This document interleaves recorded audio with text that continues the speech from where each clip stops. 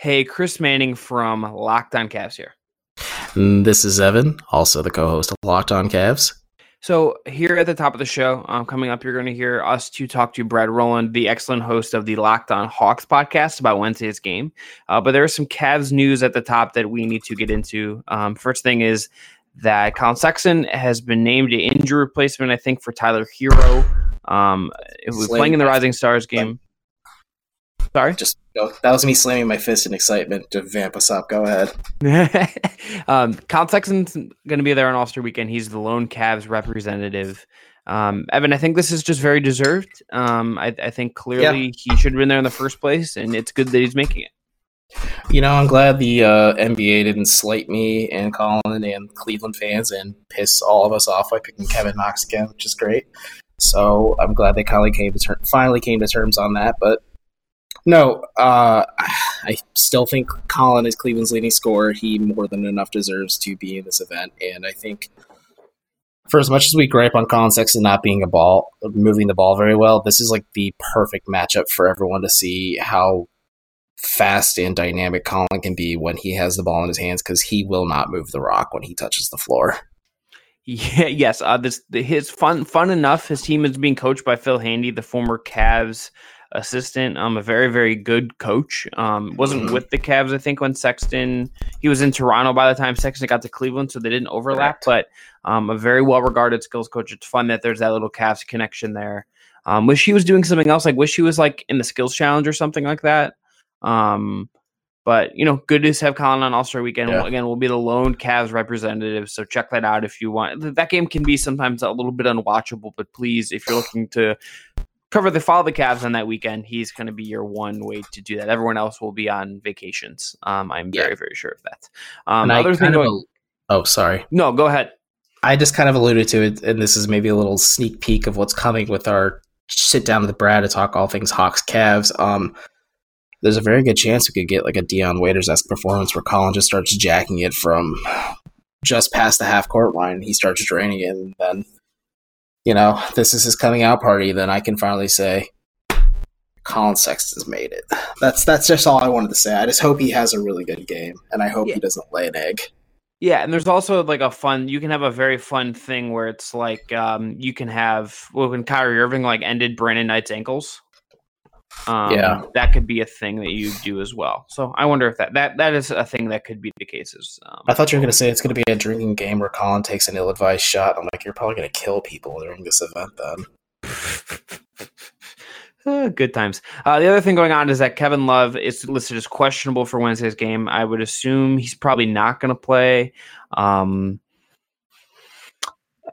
don't think it matters too much. It's more enjoyable if he does play because it's more time we get to see him and Drummond kind of play together. I would assume that Larry Nance would just kind of be the obvious fit to start if that were the case. But Evan, do you have any kind of take on Kevin Love being questionable for this game?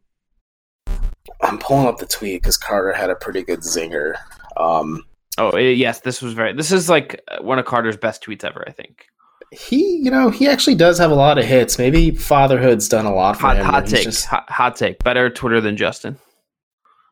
I think that's pretty fair because Justin's more about volume. Carter's more about quality. Yeah, if that makes sense. Yeah. So the Pro Carter Rodriguez podcast. Continue. Yeah, there you go. Listen, it's not Kev's fault that airfare was so much higher to the Bahamas on Thursday compared to today. That's pretty funny, and I snorted when I read that, but. No, I don't think Kevin's Achilles. I mean, okay, if it's actually a serious injury, or something serious that the Cavs are monitoring, Achilles injuries are not something you mess around with. But Carter alluded to this when we did our roundtable with him, Justin, and Spencer Davies, and that Kevin Love might start getting some phantom injuries throughout the remainder of the season if the Cavs are just kind of telling him, we're going to move you this summer. But, yeah, no, I agree. It just kind of stinks that we won't get to see him and Drummond play together against a kind of thinner front line for Atlanta. I mean, granted, they have Dwayne Dedmon and John Collins, who are no slouches, but John Collins isn't known for his defense, and Clint Capella, who is the crown jewel of their big man rotation, at least, is not going to be playing. So, kind of stinks, but yeah, I think Larry will probably get the start at 4. Maybe, again, I alluded to this with Brad, the Cavs get a little funky, get a little weird, which I applaud. one of which, like you and I agree with, maybe play Dante Exum a little bit more. But on top of that, Larry Nance is tall enough to play small forward, and the Cavs can just kind of, throw it after they're down 50 after Trae Young goes nuclear in the first half, where they put Nance at the 3, Thompson at his old spot at the 4 when he was first drafted and playing under Byron Scott, and then they keep Drummond at the 5, and it's some of the worst spacing imaginable, and it makes you want to rip your hair out, but I thrive in chaos sometimes, Chris, and I think that would be one of the more chaotic moments the Cavs could pull off this season. Yeah, I think that's right. Kevin Love just got to secure that private jet rate as soon as possible. You got to lock that up so you can get where you're going. To be clear, we don't know that. That's why he's doing that, but it's just good for the lulls. It's fun to speculate. Yes. Last thing before we get into today, if you go in the show notes below, a quick shameless plug here. Jordan Zerb and I are starting a new Cleveland-centric newsletter called Ineligible Man Downfield. You can go down in the link below, subscribe. Our first thing will be coming on next Wednesday, so please check that out if you want just all things Cleveland sports, links, takes, all that stuff. You can find it in that newsletter. Again, Ineligible Man Downfield for myself and the great Jordan Zerb. You've definitely heard on the show before if you're a longtime listener. Works at the Check Down, which is a really cool social media platform from the NFL. Cleveland native, now lives in LA, but him and I are doing that together. So please check that out if you are so kind. But without further ado, here is myself and Brad Rowland talking with Evan. That's all three of us talking. Say like, what am I, chopped liver? And real quick, are you the Anthony Davis to Zerb's LeBron, where a Cleveland transplant moves out to Los Angeles and he's sinking his claws into somebody else? I don't. He's the LeBron. I'm probably like the. I don't want to call myself the Kuzma because that just feels I'm being too mean to myself. You could be Alex Caruso. A lot of people respect Alex Caruso. Yeah, if I call myself a Kuzma, my therapist would be like, Chris, like, why are you being a dick to yourself? I totally derailed this. Sorry. No, this is good. This is this is a good pro transparency podcast. But if he's the LeBron, I'm probably the Frank Vogel. Yeah, you know what? I could see that. You're a real tactician, and if you had DeMarcus Cousins at full health with Anthony Davis and LeBron, like, and Danny Green on the perimeter, and also Avery Bradley. Danny Green would have been, if I was feeling real positive, Danny Green would have been a good answer. Well, you know what? You're the Danny Green LeBron. Hey, we're gonna stick with that. Yeah, and I'll let you take the floor again. Yeah, but again, coming up, myself, Evan, who's much better than me on the podcast, and Brad, talking ahead of Wednesday's game. These two teams comparing how they're building. That's all coming up today on this episode of Locked On Cavs, a crossover with Locked On Hawks. And we'll be back after the game, but here's today's episode. You are Locked On Cavaliers, your daily Cleveland Cavaliers podcast, part of the Locked On Podcast Network. Cleveland Cavaliers select Darius Garland from Vanderbilt University. My. It's called the Kevin Love Show. Ari, he's gone. Xbox at him today. At the cue. On the blow by. He put him in cement boots. Colin Sexton for two. Away he goes. Walk up. Playoff winner. Cleveland. This is for you. All right, joining Evan and I now in a Locked On Network crossover as he's one of the OGs of the network, also an OG over at Peachtree Hoops. It is Brad Rowland, the host of Locked On Hawks. Brad, how's it going, buddy? It's going all right. You know, we're spending a Tuesday evening talking to each other, so it could be worse. Thanks for having me, guys. Yeah, no, it's good for us to link up. Evan, I want to ask you this as we kind of dive in here with Brad, who covers the Hawks, and the Cavs play the Hawks in the last game for the All-Star break on Wednesday evening in Cleveland. As someone who looks at the Hawks from afar away, and then Brad just responded because I know sometimes when you see Hawks six, you're just like, okay, just come the fuck on, people. But when you are observing Atlanta in relation to Cleveland, I think there are some similarities, but I think Atlanta is ahead. Are you on that same wavelength as me? Yeah, I definitely am. I think you and I have touched on this a few times. The Cavs, for the most part, through their Renaissance era, maybe there's still in the dark ages a little bit, like you've alluded to, but they've kind of hit a lot of singles in this draft. They haven't really got the guy, and Atlanta more or less has the guy in Trae Young. And then, I mean, John Collins is a very nice complementary piece, and I like Kevin Huerter as well. Still trying to figure out what's going on with some of the other things, and maybe it's a little bit just like youth and inexperience. But other than that, no, the fact that the Hawks have an all-star in Trae Young at this young of an age, and Cleveland's still kind of treading the waters, figuring things out, kind of more or less is where I'm at when you compare the two. Like, yeah, there are some similarities where they're both rebuilding teams, but I think Atlanta is definitely a couple steps ahead. Yeah, I tend to agree. I mean, it's just one of those things where you guys mentioned it, but having the guy is the biggest thing in the NBA. We all kind of know that, and we talk about it all the time, but it's just worth saying it plainly sometimes that having a star is just very important, and the Hawks have one. There's obviously been a discussion about, building around Trae Young and how difficult or easy it might be, but at the end of the day, it's a guy who's averaging, like nearly 30 and 10 in his second season, and you can't really just fake that. He's incredibly talented and good at basketball. So yeah, having that guy kind of puts you a little bit ahead of the game. The results haven't been there this year necessarily for the Hawks because of other factors. And honestly, I think if they had known Trae was going to be this good, this fast, they might have built a team differently this year. But now that they're healthier and non-suspension when it comes to John Collins, they look like the team that they were kind of supposed to be, and I think they are a little bit ahead as a result of that.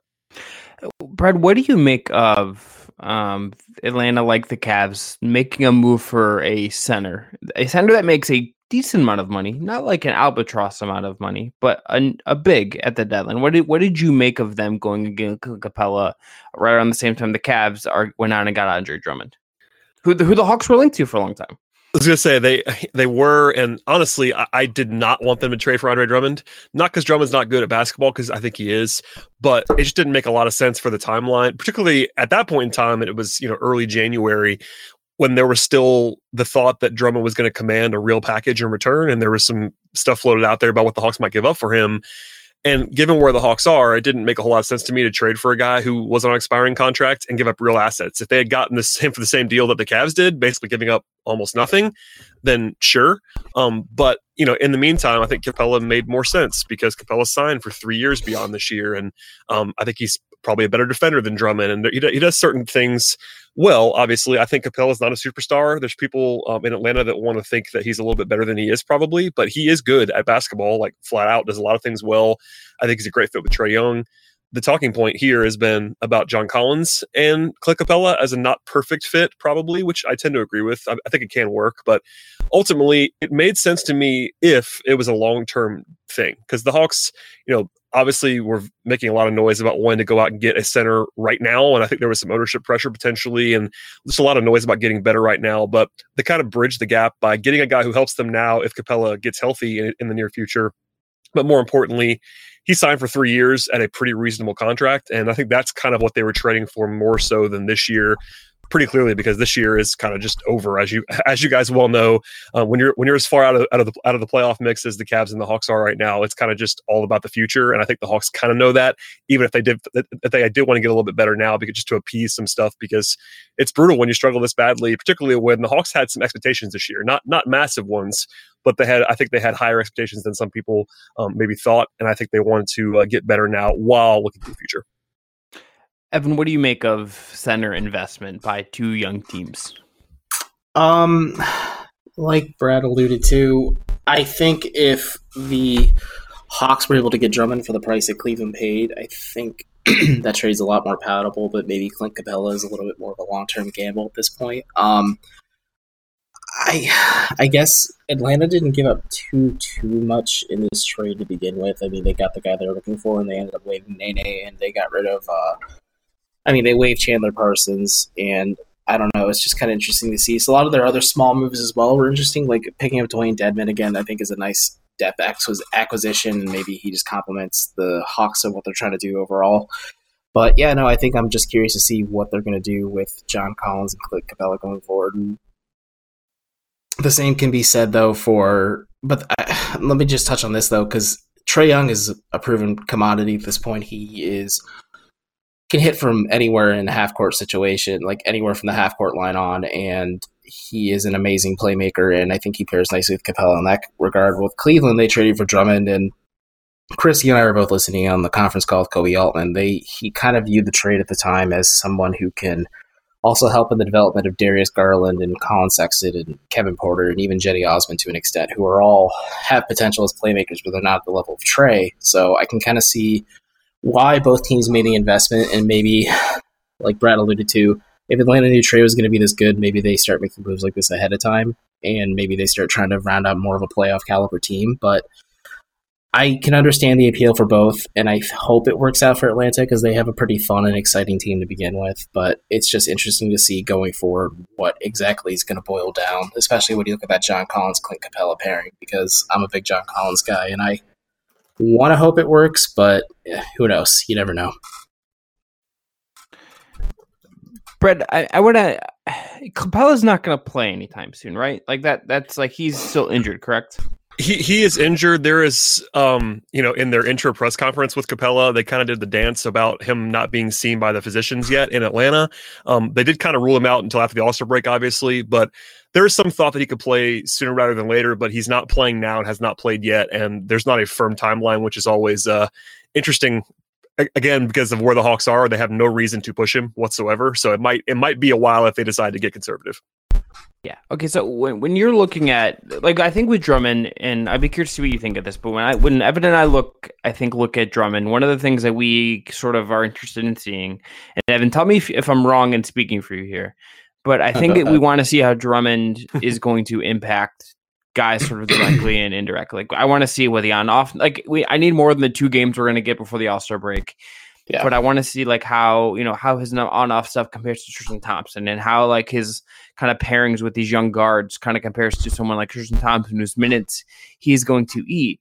Capella's a little different, a little younger, kind of less of is going to kind of be, I think I would assume he's going to be forced for the ball a little bit less than Drummond is. But when he is around, is there any one guy where that's like a litmus test for you to see how he kind of fits? I don't really know if I have that with Drummond, just because it's probably Sexton, but I don't have like a great read on that. But when you look at Capella and him being integrated into Atlanta, is there a guy that you're going to kind of gauge more than the others to kind of see how he's affecting that player, either positively or negatively? I don't think there's one that's like super obvious. I think Capella, and this is something that the Hawks have said publicly now, is a perfect fit with Trae Young, and the fact that he's a pick and roll guy, lob threat, rim protector kind of guy. But I think we already know what Trae Young kind of is and what he can be. I think the obvious answer is John Collins, just because of how it has to work, or one of those guys can't be around.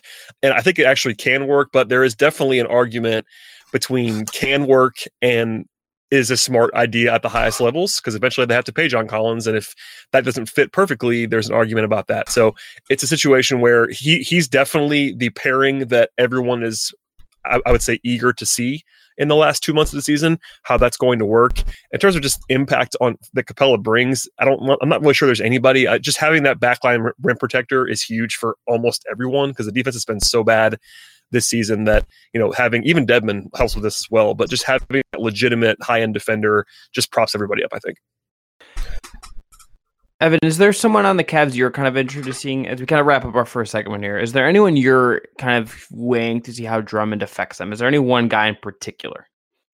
I think, like you already touched on it, I think Colin Sexton, you and I have spoken ad nauseum to most of the, resistance and making people upset on Cavs Twitter, just how down we are on Sexton as a playmaker. Maybe having a reliable option as a lob threat, maybe as a pick and roll partner, if Sexton adds that feature to his passing game, like maybe that unlocks a feature of his game that we're kind of treading the water on. He has been putting up some decent assist numbers for at least the month of January, and that game against the Clippers feels like a blur because of how bad it was, so I'm not really taking much stock in that one, but no, I think Sexton is definitely the interesting option. What about you, Chris?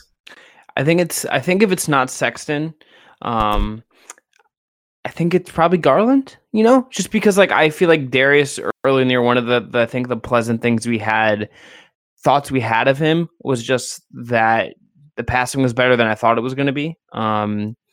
there was just advanced stuff there that I thought didn't show up because necessarily in his scouting reports or some of the breakdowns that I'd read. So, but I'm curious to see if Drummond only had caught like 13 lobs in Detroit this year, something like that. So I want to see if that gets ramped up. They certainly made a move to get him rolling to the rim a bit in that first game, but it was also Kevin Love sometimes passing to him as well.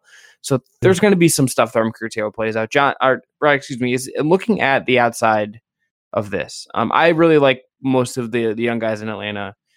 Particularly like Herter, love Trey, like John Collins, like Capella. When you look at the Cavs core, is there anyone that when you've watched and hopefully you have not watched them a ton because that's just like no one needs to really do that. Like we do that, and Evan and I do that so other people don't have to. We take it, on Brad, I'm not even joking. Last night, Chris was saying the Cavs have 30-ish games left in the season, and I just quietly clipped till they put me out of my misery. And I had a few friends text me saying, like, I heard you say that. And I'm like, yeah, it's pretty fair. It's not as bad as last year, though. That's like my caveat to this. So that last year I felt like I was just like just shoot me. Please. Well, trust me, by the way, the year before Trae Young, year one of the rebuild, that was the Dennis Schroeder, Torian Prince show in Atlanta. I can identify with. That was a brutal season. I did not enjoy that. Stuff for my guy, Brad. So I'm with you guys. Don't worry. Do you like, is there anyone of the Cavs young guys that you're particularly interested in for whatever reason? Honestly, I kind of like most of them. I'm not a huge Sexton guy, but also I don't think I'm low on Sexton. I think there are people nationally that just like bury Sexton, and I'm not in that category. I think he's kind of a tough fit in certain ways, but also a talented guy. Garland, I've always kind of liked. I like KPJ a lot. I kind of always have. If he can figure out everything that he needs to figure out, he's super talented. So I don't know. I wouldn't say that there's one guy that I'm in love with, but because I do other NBA stuff, I do have to watch the Cavs a decent amount. Not like you guys, but I'm mildly intrigued by all the young guys, honestly. KPJ is the fun one, and I think I speak for Evan in that like he's the very, very fun one. He is fun. A lot of fun. Evan, any final thoughts here in this first segment? I guess I don't know. I think I can't even imagine, first off, how miserable it is to watch Dennis Schroeder be your lead guard. But Brad, do you think the Hawks gave up like a ton of sacrifices? Maybe we touch on this more in the next segment, but just to they made a lot of roster moves, let's be frank, at the trade deadline. But do you think they really made a lot of like franchise altering moves that are going to affect the way things are going forward, at least for this season? Capella's the one that could be that. I would say probably positively more so than negatively. I can't imagine there's too much downside there unless he just gets hurt or something. But that's the one move that's an actual impact move. They give up a mid first round pick to do it, but the rest of the moves are all on the periphery. Even Dedmon, who I like and they like, is still like a stopgap kind of moving resources around kind of move. Whereas Capella's, it's not all in by any means, but that's the one time in the recent past that they've actually used an asset to go out and make a move to help the team. So that one is the closest that I could probably see coming to that. Gotcha. Yeah, that sounds all right. Okay, we're going to take a quick break, and then us three Locked On hosts are all going to be back to talk more about the Cavs and the Hawks and really specifically look at Wednesday's game in Cleveland. So stay tuned for that.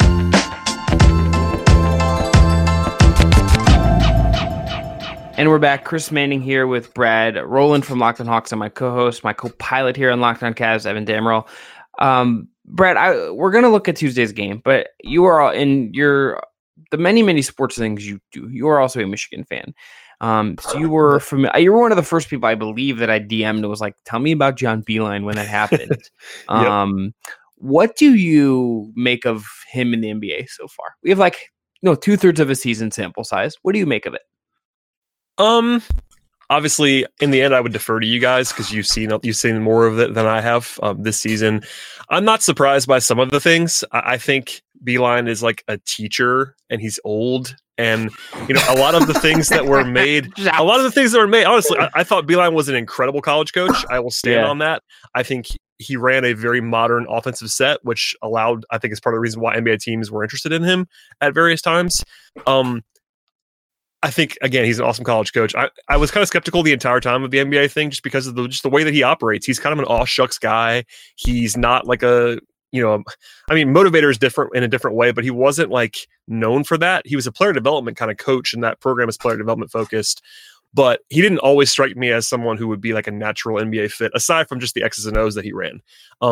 And so all the stories about like him naming cuts and things like that, like didn't stun me, honestly. I think, you guys again could tell me more than I could from this point forward, but I always believed that he could coach in the NBA from an X's and O's standpoint. The relationship stuff I just didn't know enough about, and just doing the math on age and kind of the way that he kind of honestly even the way that he got to Michigan. Michigan was by far the biggest program that he had run, and he came up as a guy who was never an assistant coach. He was the head coach the entire time and had this really weird backstory, and not in a bad way, but just not a traditional NBA path. So my guard was up, and I think there's probably been some positives and minuses, but you guys would know better than I would. Yeah, I guess my question is for you, and we can spill a little bit of beans on this. Do you think him taking such a collegiate approach might lead to his downfall? Because there's a large contingency of Cavs fans who are ready for him, just for the team just to move on from him as head coach. And like you said, he was brought in as a player development guy, and maybe he's not known as being like a motivator and a leader, or maybe not as a leader per se, but like his resume speaks for itself. But like he at one point touched on it where Colin Sexton originally wasn't named to the Rising Stars roster, and he said pregame, he's like, I spent maybe 30 seconds just telling him that, hey, it happens, but just uses his motivation going forward. Like, I don't know. And from what I've read and what I've gathered, like he's rubbed a lot of players the wrong way with this collegiate approach. And do you think that might be a bit of what's holding him back from being a successful coach? Or do you think it's maybe a little bit of that, and more so just the way Cleveland's roster is constructed is just kind of like an awkward fit right now for him? Yeah, I was going to say it's probably both in some respects, and not being there, it's tough. But I could see him dealing with veterans in particular in year one, that not going well, and that wasn't a huge shock to me that veteran guys did not take to that right away, particularly when they were losing. Like it's different if you win, but Cleveland wasn't supposed to win this year, so it was one of those things where you could kind of see the writing on the wall in some respects. Only giving him 1 year would be kind of insane, just based on the investment that they did and all that stuff. But at some point, if it's not going well, maybe you have to reset it. It's just weird to me. The whole thing was bizarre. Like the way it happened, leaving Michigan, it was kind of late in the game as well. It just kind of came out of nowhere, and I don't know. I think the college approach just doesn't work all that well at times. I think there's a reason why college coaches don't jump to the NBA with regularity. There are a couple of times that it's actually worked.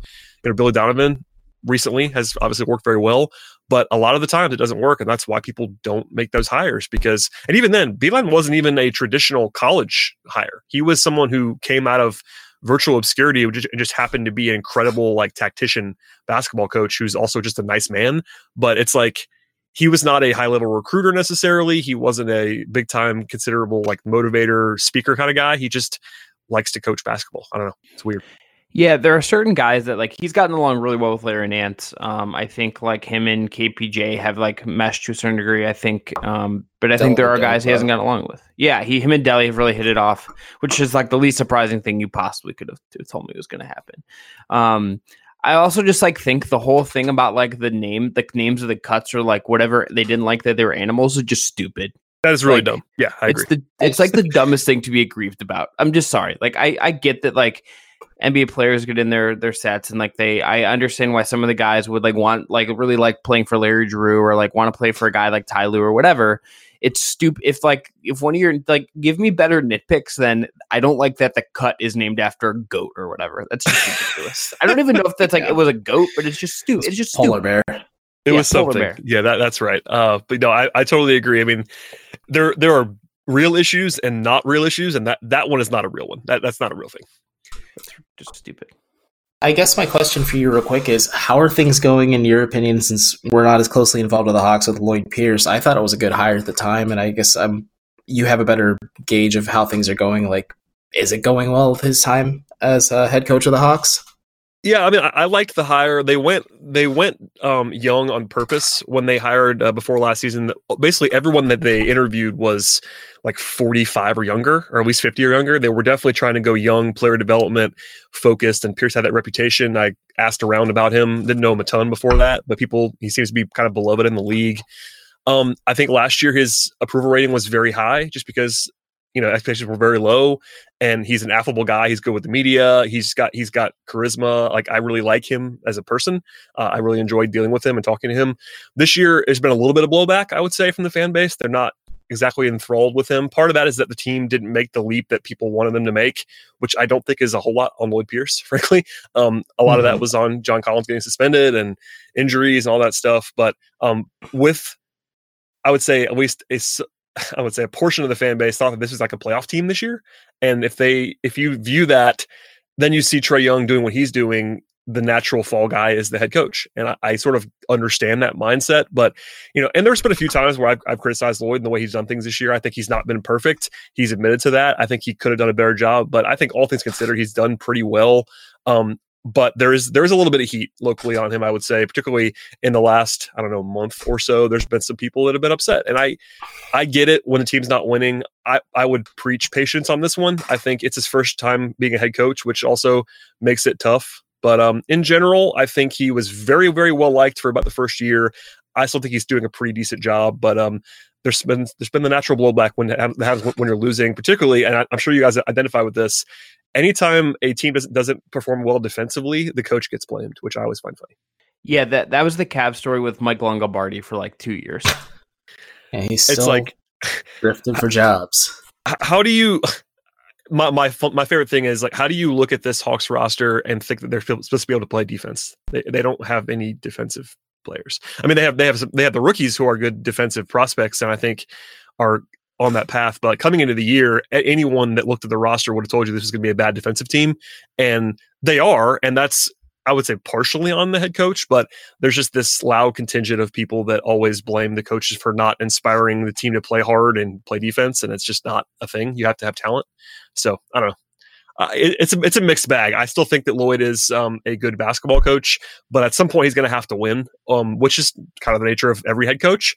But first time guy doesn't have the same kind of cachet as a retread even, or someone who has more respect. So the rope is usually a little bit shorter for a guy who's on his first job, particularly when you have a superstar now. So if you have a star in people's minds like Trae Young, and you don't win, the head coach just gets more heat, and that's kind of just the way it works. Brad, what is something, as we kind of wrap up here, what is something you are looking forward to? Or we'll go around here and everyone will share something. I will go last year. But Brad, what is something you are looking forward to seeing on Wednesday in the last, I believe it's the last game for both teams for the All-Star break. Yep. But what are you just kind of looking forward to seeing in this matchup? Honestly, I'm looking forward to see if the Hawks, we talked about defense a second ago, if the Hawks can execute defensively. They kind of famously had a terrible defensive outing on Monday. They played Orlando, and granted it was a back-to-back for the Hawks, but Orlando's offense is not good, and they gave up 140 or so to the Magic, and that was a rough performance. And honestly, I think as of this moment, the Hawks are favored on the road, which is staggering to me, but I also understand it because of the way Cleveland's been playing. So I don't know. I think the way that 14 losses, it's a good hang. It's extremely tough hang. You just want to end on a high note. And honestly, I'm hoping, maybe not hoping, I'm thinking that it would be a good idea if the Hawks started Dwayne Dedmon for the first time. The first 2 games that he got there, he was coming off the bench because they hadn't had a practice or anything like that.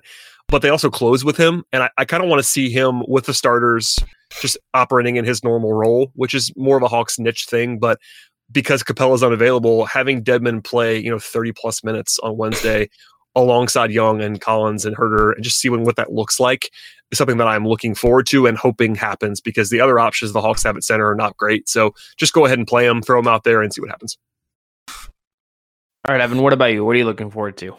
I'm kind of interested to see how Cleveland acclimates Andre Drummond a little bit.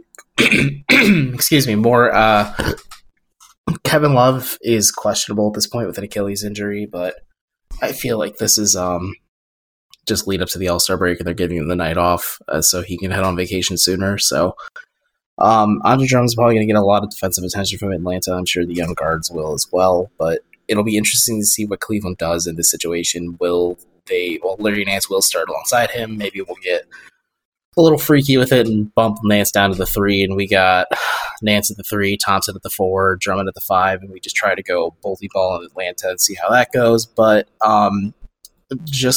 for Brad's point, don't be surprised that Atlanta's favorite coming into Cleveland. They are also a very, very, very bad defensive team, and individually, like there's some bright spots on this roster, but overall it's just kind of a mess right now. So maybe you guys will get your mojo on both ends of the court that way and have a good way to build momentum. And I guess on the other side of things, I'm just always excited to watch Trae Young play. He's just a legitimately exciting player, and especially for casual fans, maybe this will help bring in a decent crowd for a Wednesday night game and what's shaping up to be a very cold week in Cleveland. So maybe it'll just be a fun overall atmosphere of Trae in town. What about you, Chris?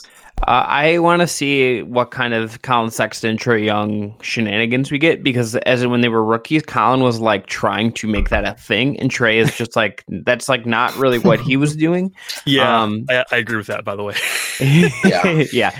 Give me shenanigans. I just like need some shenanigans between Colin Sexton and Trae Young. I don't know what that looks like. I don't know if that means they're both just like trying to score on each other. I don't know if that means like Colin. I truly would like want Colin Sexton. I don't know if Brad, if you've seen the gif of like him looking at one of the Hardaway's kids and like staring at him when they're like waiting for a free throw to be shot, where Colin just is like bends over and is just glaring at him while they're standing next to each other. I would really like Colin to do something like that, like with Trae. I just want some shenanigans. That's like really, really all I'm looking for out of this. It's just a fun game, where we see some Drummond dunks or whatever, but give me Colin Sexton, Trae Young shenanigans like that. That's like the best outcome. Colin Sexton feeling like he just has something to prove is like a very fun Colin Sexton, and I would like to see him like compete against a guy that I know he kind of measures himself against to some degree. Chris, before we go real quick, do you think that Trae Young and Colin Sexton could be like Dion Waiters and Tim Hardaway? But, like that, it's random, but I was watching that Rising Stars highlights where Dion and Tim Hardaway went back and forth for however long it was, and it actually made a All-Star game kind of exciting. But do you think it could end up like that where Trae starts Trae probably doesn't acknowledge the rivalry, but Colin's going to try as hard as he can to jack up as many shots as he can to the detriment of the Cavs? I want that. I extremely want that. That's the best outcome for me. That was like maybe looking back, that's probably like the top 3 all-time Dion Waiters thing. So, well, no, that's not true. It's probably top 5. But if we could get a version of that, yeah, I'm very, very in for that. Especially if Trae Young's like bombing threes from like 40 feet, and then Colin like tries to do the same thing and it like starts working. I don't know. I want shenanigans. Brad, are you pro this, or are you just like get off? Like, what do you? I don't think Trae cares. And so I don't. Do you care? No, he does. He doesn't. Yeah. I mean, I think this is not disrespect to Colin, because he's a local guy to Atlanta, by the way. But I think that they're just in a different places right now. I think Trae is comparing himself to other people that are not Colin Sexton at this moment. But Colin, I'm sure Colin likes to play against the Hawks in general because that's his hometown team, and Trae is someone who he wants to match up against, I'm sure. But yeah, I don't think that Trae has that same kind of energy level in this game. Maybe he will, but Trae's just good and probably will have a big game anyway. But yeah, I mean, shenanigans are fine with me. Colin is entertaining when he plays that way. When he starts slapping the floor and pulling his shorts up and stuff like that, he's entertaining at times. But I don't know. I think this is probably just another game for Trae. And by the way, he has a very busy weekend ahead. So Trae might be hoping to not have to expend too much energy on Wednesday. I don't know. Yeah. Is he going to play in Rising Stars? As far as I know, he's on the roster. At one point, it was reported by Haynes that he was going to do Rising Stars skills and 3-point contest, and then he did not end up in the skills competition, which I thought was interesting. Maybe that was the one concession that he made, because he's going to be playing Friday, 3-point on Saturday, and obviously starting in the game on Sunday. So maybe he didn't want to pull the 4 event participation, but he's got something every day. Yeah, must be a nice problem to have. Yeah, that's extremely first world problem for my guy Trae Young. Okay, Brad, as we get out of here, you have a ton of stuff going on. Just give everyone a plug for Locked On Cavs listeners in particular, just what you have going on. Yeah, I mean, Locked On Hawks is what this is mostly been about. I also write for Dime at Uprocks, which is the more national NBA stuff. I do power rankings there and NBA draft stuff there and news stuff there. And we have a good time with myself and Robbie Callan and Martin Rickman and Bill DiFilippo, lots of other people. I write for Sportsline as well, do some baseball stuff. I'm quite busy, honestly. But yeah, just follow me on Twitter. It's the best place to find me. It's at BT Rowland, and there you go. If I could donate sleep, I would donate it to Brad because my guy, I am always amazed when I find he's like, yeah, I slept 3 hours last night, but I'm cool. It's true. Martin Rickman like swears by the fact that you just don't sleep, and it blows my mind they're able to pull that off, Brad. It's truly impressive that I can't. I'm washed. I cannot do that anymore. I hit the wall sometimes, and Martin usually hears me when I hit the wall in Slack, like just kind of melting down when I've slept an hour and things are not going well. Like I'm sure you guys understand this, but last week the deadline, the Hawks made a deal at like 1 a.m. The Capella trade was it, so I was up till like 4 or so that night, and then had to be at work at like 6:30 the next day, and it was just one of those nights, man. We all have to do it, but yeah, I appreciate that. Sleep would be good. Maybe sometime in August. Yeah, the last time I had that was I got home from a finals game and it was like 4 a.m. and I got up at like 7. I was just like, what am I doing? I'm used to doing it like once or twice a year. Like draft night is always a good one because the draft's on Thursday and it always goes into the wee hours, and then I have work the next day. That's always brutal. I don't understand why it is the case though. Like I totally forgot that this year. Went to the arena to like cover it, like and talk to and I was like, why is this going on? So let's go. Let's pick it up. Chris, we had this exact conversation like about a week ago where I'm like, yeah, no, I dipped out last second because I realized how late the draft was going to go and I had work the next morning. So I did not. As soon as I knew Cleveland was done for the night, like I got confirmation. I'm like, all right. I shut my laptop and went to bed at like 11 o'clock. I was one of the. It usually ends up being me and like 2 other people that make it to the very end of the Hawks availability, and the GM comes out at 1:30 in the morning and is talking about 2nd round picks, and it's a dark place, but we do it. At least your GM's available. Yeah. Hey, there we go. It's there we go. If there's a Locked On Cavs bingo card, that would be on it. But for myself, for Brad, for Evan, this is Locked On Cavs, Locked On Hawks crossover. We'll all talk to you after Wednesday's game. Subscribe to the pods wherever you get your podcasts, and enjoy the game for whatever it ends up being.